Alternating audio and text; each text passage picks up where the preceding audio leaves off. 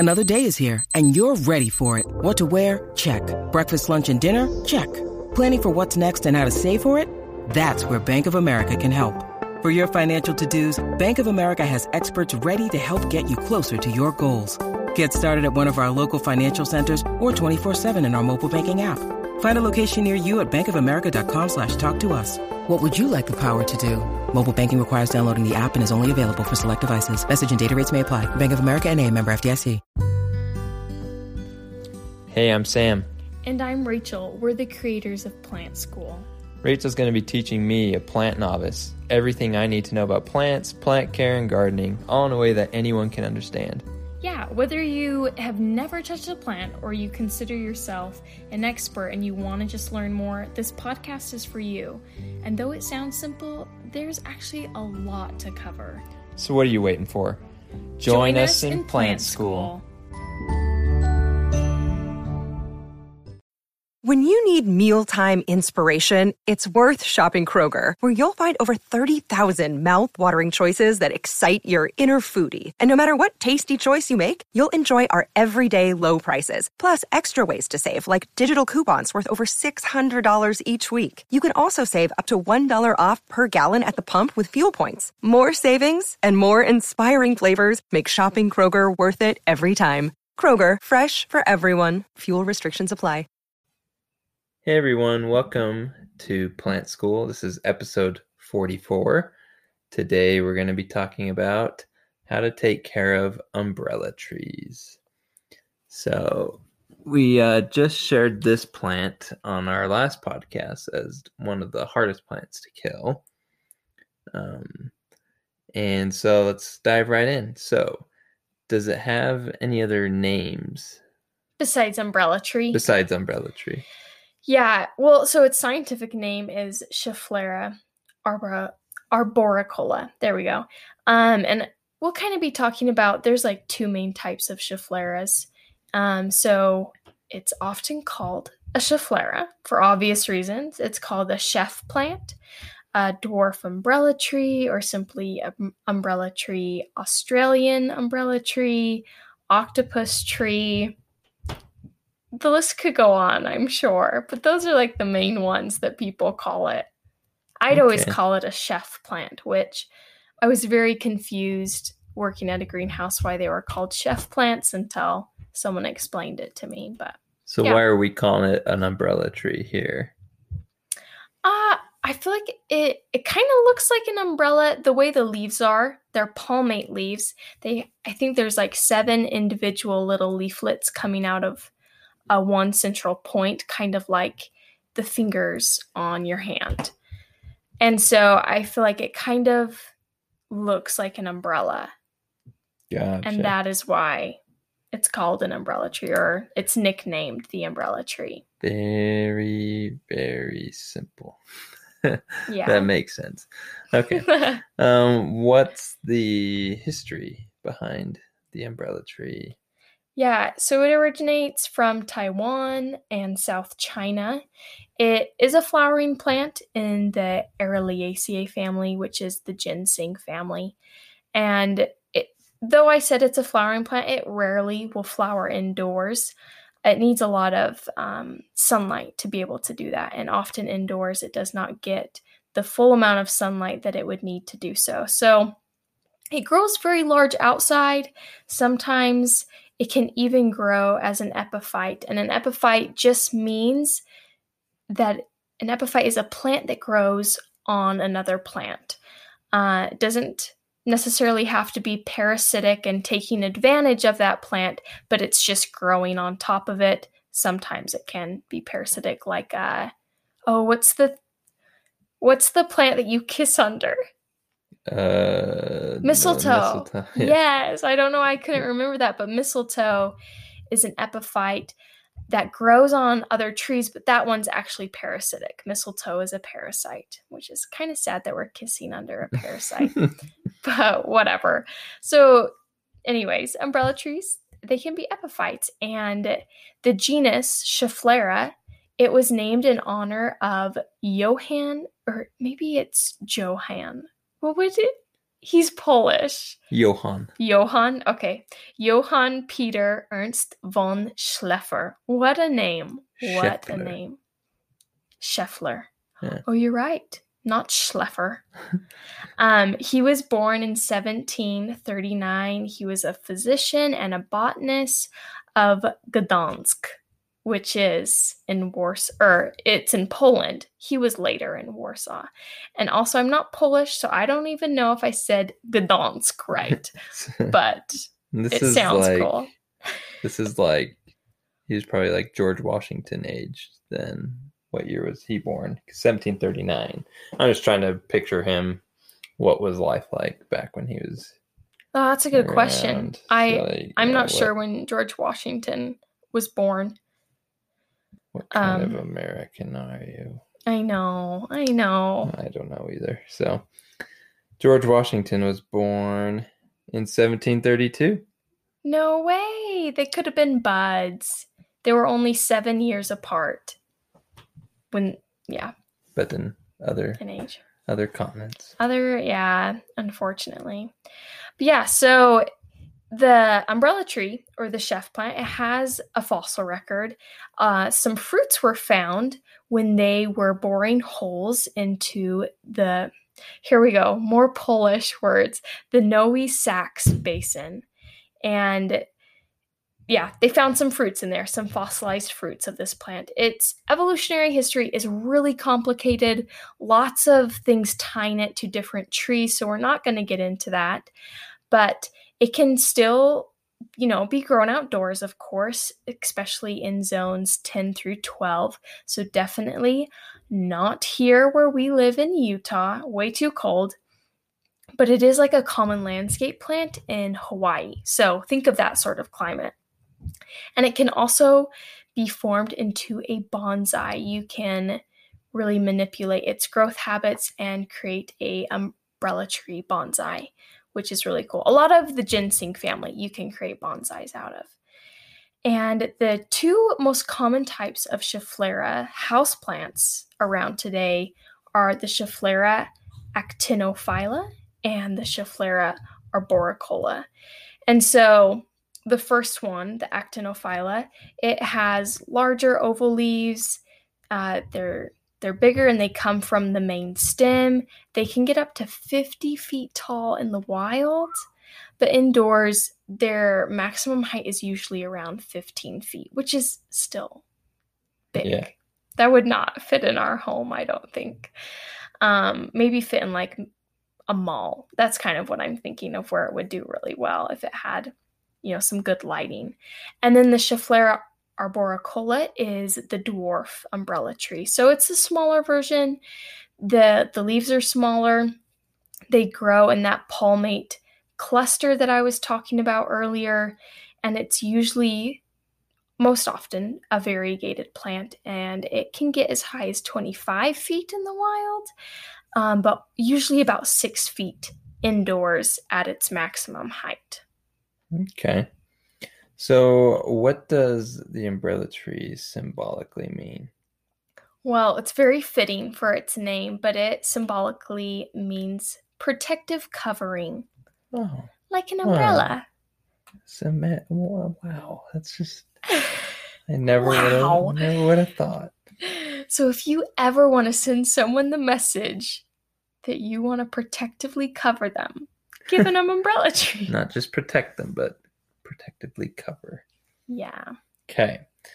So now we're going to dive into the different aspects of taking care of an umbrella tree. So let's start with, where would you place this in your home to have good lighting? Yeah, so like most all houseplants, it prefers bright indirect sunlight. If it starts leaning towards a window that's nearby, or some source of light, it's usually trying to get closer to the light source and needs more sun. So you can regularly rotate your plant to keep this from happening, or you can just put it closer to the light source. If it gets really leggy, that just means, how do you describe leggy? There's lots of space between the leaves. Yeah, it looks stringy. Not very leafy. Yeah, exactly. Thank you. or if it gets floppy, that's another sign that it could need more sunshine. Too much sun, like direct sunlight, especially in the midday, can burn the leaves of your Schefflera, and that's just brown, crispy leaf edges or entire leaves getting brown and crispy. It can also be affected if it is by a heat source. It can cause the plant to just start dropping leaves. So if you've noticed that, maybe check to see if there's a heat source nearby that could be causing that to happen. Okay. So what are the watering needs of an umbrella plant? Umbrella tree? Yeah, either one. Either one's fine. Water when the soil is dry, and give it a really thorough watering. A lot of people like to not like let the soil become bone dry, like the plant's gonna die, but let it thoroughly dry out and then they will really soak it through. Apparently the umbrella tree does really well if you go about watering that way. It can handle a bit of underwatering, but on the flip side, it cannot handle being overwatered. So if it is constantly wet, it will most likely die from root rot. It's very sensitive to that. So dropping leaves can be a sign of both over or under watering. So just keep your eye out on that. Doesn't necessarily mean that it's overwatering and not underwatering. It could be both. And then yellowing leaves that just fall off it's usually a sign of just overwatering. That root rot might have been taking hold and the leaves will start to turn yellow and fall off. Ironic, isn't it? That it could protect others from overwater, but not itself. That is ironic. Sorry, I had to get a Emperor Palpatine quote. Oh, is that what was going on? Darn it, I should know this by now. Dying. We've been married 5 years. I should know Star Wars quotes. Yeah. But I do think it's pretty ironic that the umbrella tree can't handle too much water. Weak umbrella. All right, so what type of soil does the Schefflera prefer? It prefers any soil that is well draining. If I would just use a standard potting mix. That, or you could use a succulent soil mix just because that one's very well draining. Like I said, these plants just don't love being overwatered. So anything that is going to let the water through is going to work well. All right. Can it be propagated? Yes, it can. So I tried this once and it failed. And Sam, you probably remember this, how we had like 2 little pots of Scheffleras that sat there for like years and did nothing. Okay, 1 year, over a year, and did nothing. I don't remember. Okay. They sat right in front of you while you worked. Oh. But that's okay. I know. Shows you how focused I was on the job. Such a hard worker. But yeah, the reason why nothing happened is I just took like a single leaf. So when I say leaf, I mean the whole palmate structure. So it really had little 7 leaflets, but I just took that whole thing and I stuck it into soil with rooting powder. It didn't have a bud or a place for new shoots to start growing. So literally, they both sat there for a year, grew tons of roots, and nothing else grew. Just roots. That was it. And it was such a bummer. So if you actually want to propagate it and have success, you can use seeds, you can use cuttings, and I'll tell you how to actually use cuttings, or you can air layer. So air layering, before I dive into cuttings, that's simply where you kind of cut into the tissue of the stem and you create a divide in the tissue. So you like take off a little, it almost looks like a ring of tissue. So you don't cut all the way through, just an outside ring of tissue, and you put soil or moss around it and kind of saran wrap it in a ball around where you've cut. And eventually from that cut, roots will start to grow. And once you can kind of see those roots growing in that ball of soil or moss, you can go ahead and cut below the hole thing the ball of soil, and you have a new plant that you can place into a pot of soil. And that's air layering. You will be watering the little ball of moss or soil throughout time. You can't just leave it dry, of course. But I've done it before. It's super fun to do.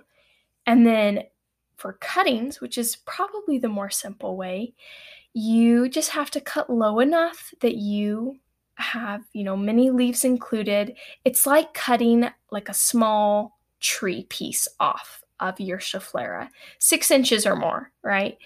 And you're going to remove all but maybe the top 4 or 5 leaf clusters at the top. You can use rooting hormone. That can really help your rate of success in propagating it. And then you just simply put it in soil, place it in direct sunlight, make sure that, it's getting proper water. And when a few months have passed, you can check for roots by kind of tugging at the base of the stem. If it's not giving and it's staying stuck in there, that usually means that there are roots being established, and so it's not going to come out easy. If there are no roots, it usually will pop out fairly easy, and you're going to have to throw it away and start over again if no roots have formed after a couple months. But yeah, that is how you go about it. Don't do what I did. It was very disappointing. All right. So how would you go about fertilizing? Yeah, so fertilize when your plant is actively growing, and usually this is in spring and summer when there's a lot more sunshine. It doesn't need a whole lot. I would say maybe 2 to 3 times a year with a 10-10-10 fertilizer.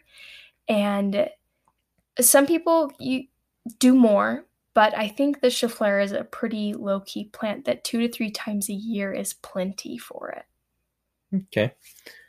What kind of pests are umbrella trees prone to? So they can struggle a lot with scale. I feel like that's the most common one. And you can find these by the plant getting kind of sticky, get sticky leaves. They will eventually turn black and they kind of look sooty. So the actual scale, they're brown little bumps, and you can usually see them just fine. They like to hide in crevices, cracks, underside of leaves. You can rub them off by just rubbing them off with a washcloth, basically, and you can wipe away that sticky, sooty mold that's growing. Then treat your plant with neem oil or another insecticide if you like, to keep them from coming back. Other pests that can occur, not as often, are spider mites or mealybugs. You can treat those by also using neem oil, by spraying off your plant with water. That can kind of remove the mealybug and spider mites. Spider mites reproduce very, very quickly, so I recommend, if you are struggling with spider mites, to rotate your insecticides, because what happens if you're using neem oil, the surviving pests will have babies, and those surviving babies, the spider mites, they will be immune to your neem oil, more immune. So they're very good at adapting to whatever you're using. So if you rotate your insecticides, you'll usually be able to get them gone. They're tricky little guys, those spider mites. Those little guys. So what kind of maintenance does it need? Yeah, so they do need pruning every now and then. You can quite literally cut off the top to keep it at a desired height. If it's 15 feet tall, you need to cut it. That's totally fine. This plant can handle it. Pruning it actually can really help it stay bushy and lush. Also, just regularly wiping the leaves clean with a damp cloth to keep it free from dust, because it does collect quite a bit of dust. And also that will help you catch anything like scale, mealybug, or spider mites before it's a problem. Okay, last question. This is more for safety precautions. Are they poisonous? Yes, they are. So what plant did we just cover? It had the same problem as the last plant we just covered. The last care guide? Yeah, the last care guide. Oh, it was I can't remember. fern. Oh, ferns, Maybe. yeah. Was it a fern? I think so. Anyway, so basically it has a lot of, they're called calcium oxalates. And it's the same chemical that kind of makes up, what are they called? Kidney stones? What are the ones that you have to pee out? Yeah, kidney stones. Those kidney stones? Okay. Yeah, so it's that same kind of material. It's not very nice to your kidneys. So if you ingest it, it can cause burning, swelling, difficulty swallowing or breathing. For your animals or for yourself, I do not recommend ever trying to eat an umbrella tree. And people have also reported that the sap of the umbrella tree can cause irritation on your skin. So a lot of people will wear gloves while they prune their umbrella tree. I haven't ever noticed, but I have not been pruning umbrella trees lately. So rather be safe than sorry and probably wear gloves when you are pruning this plant. Okay. Well, Rachel, thanks for teaching us about umbrella trees. And thank you all for listening to another episode of Plant School. I think we're pretty close to being a year old. Yeah. I think we started last August in 2020. Yeah, and once we get to episode 50, I think we're going to start a new season, change some things, make this podcast better because we've learned and maybe take a tiny break. Grown a lot. Yeah, take a little break. But got a few more episodes before that. So yeah. Stay tuned for next week. See ya.